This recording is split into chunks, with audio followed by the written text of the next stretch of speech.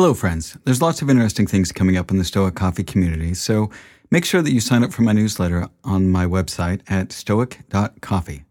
You can also follow me on Twitter at stoiccoffee and on Instagram at stoic.coffee, and you can find my LinkedIn page by searching for Stoic Coffee Break on LinkedIn. Now, I also wanted to let you know that I'm starting a mastermind for tech entrepreneurs as the world of tech is accelerating, and I've had people reaching out to me for a group grounded in Stoic principles. I'll be your facilitator as we tackle some of the big questions in tech using the tools of Stoicism.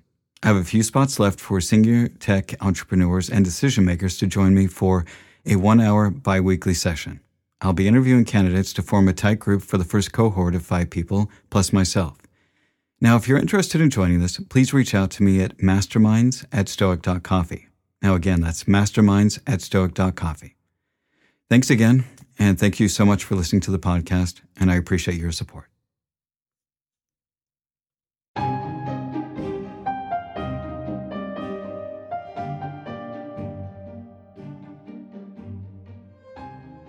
Hello, friends. My name is Eric Cloward, and welcome to the Stoic Coffee Break. The Stoic Coffee Break is a weekly podcast where I take an aspect of Stoicism, distill it down to its most salient points, and do my best to explain how I try to use these principles in my daily life, and I share some of my successes, some of my struggles, some of my failures, and hope that you can learn something from it as well. And I do this all within the space of a coffee break. Today's episode is called Yes and. How often do you think about the future? How much time do you spend thinking about the expectations you have for yourself or your life or for those around you? How much time do you spend in your mind in the future so that you're not really living in the present? Last week I talked about how it's easy to get stuck in the past and how doing so is a waste of energy because it's not something that we have any control over. And today I want to talk about holding expectations of the future and how those can set us up for frustration and disappointment and the tools that the Stoics give us to enjoy life in the present. I also want to share with you a tool from the world of improv that can help you deal with the unexpected and maybe add a little levity into your life. Marcus Aurelius said, "You have been trying to reach many things by taking the long way around. All these things can be yours right now if you stop denying them to yourself. All you have to do is let go of the past, trust the future to providence, and direct the present to reverence and justice."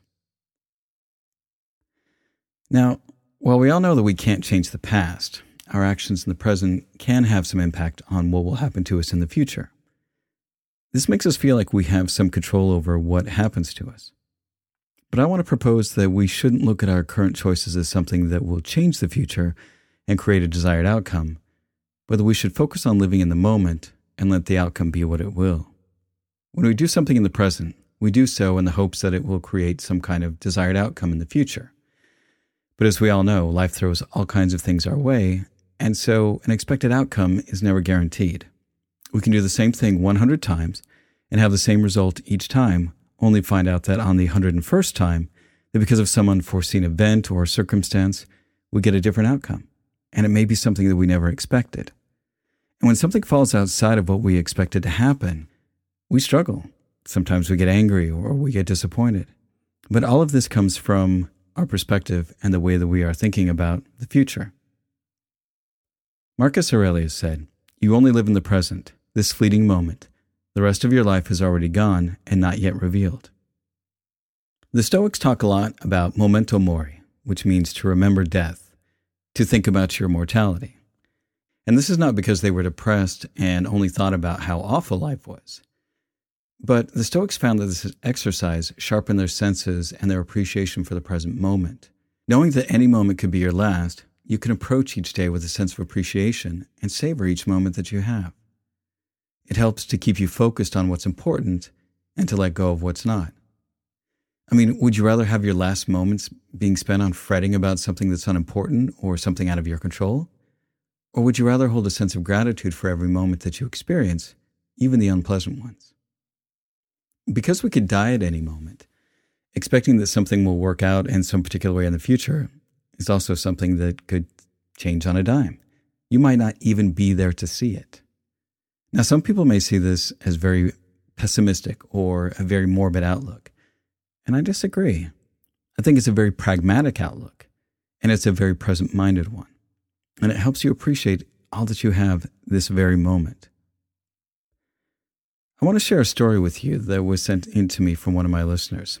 His username is Pluto, and it does a really good job of illustrating this idea. He said, "Yesterday I was out walking my dog and listening to one of your episodes about living in the moment. Then it occurred to me that I could listen to the podcast later, and instead I could just enjoy the walk with my dog. I took my headphones out and focused on my surroundings. I watched my lovely dog closely and thought about how her lifespan was shorter than mine, and I have a limited number of walks with her. I noticed how much I will miss her once she leaves.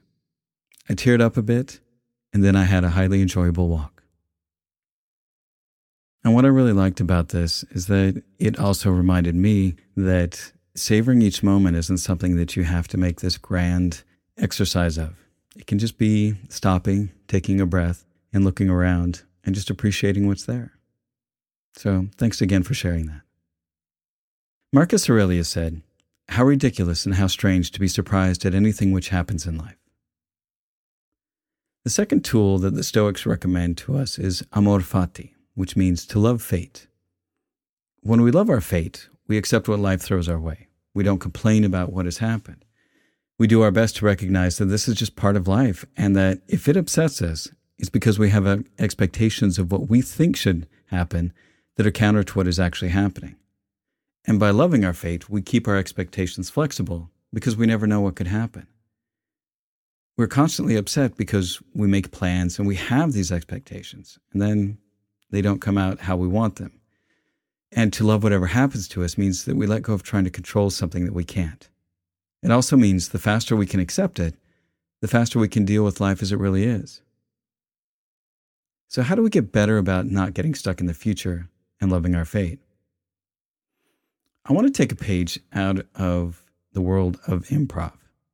So in improv, there is a phrase that is simply put, yes and. And what this means is that when you're working through a scene with your fellow actors, that when something else gets introduced into the scene, rather than fighting against it because you think it doesn't belong or that it's something that you didn't expect, you roll with it. For example, if you're doing a scene in a barbershop and someone says, "Hey, can I bring my pet squirrel in here?" A possible answer could be, "Yes, and you're in luck. Today is Super Squirrel Saturday. All squirrel mullet cuts and tail trims are 50% off." Yes and is accepting it, whatever it may be, and rolling with it. And it's this kind of acceptance of anything coming and how to make it part of the comedy that keeps the scene moving forward. And sometimes it's hilarious, sometimes it falls flat, but that ready acceptance keeps the momentum going. And if it really doesn't work within the scene, it is still acknowledged, used as best as it can, and then discarded as the scene moves on. The better we get at accepting what is, by acknowledging it rather than holding tightly to our expectations, the more we're able to enjoy the present moment. And when we can approach life with a yes and, we are less shocked by events, and we might just find ourselves laughing along with the unexpected twists and turns that life sends our way. And that's the end of this week's Stoic Coffee Break. Be good to yourselves, be good to others, and thanks for listening.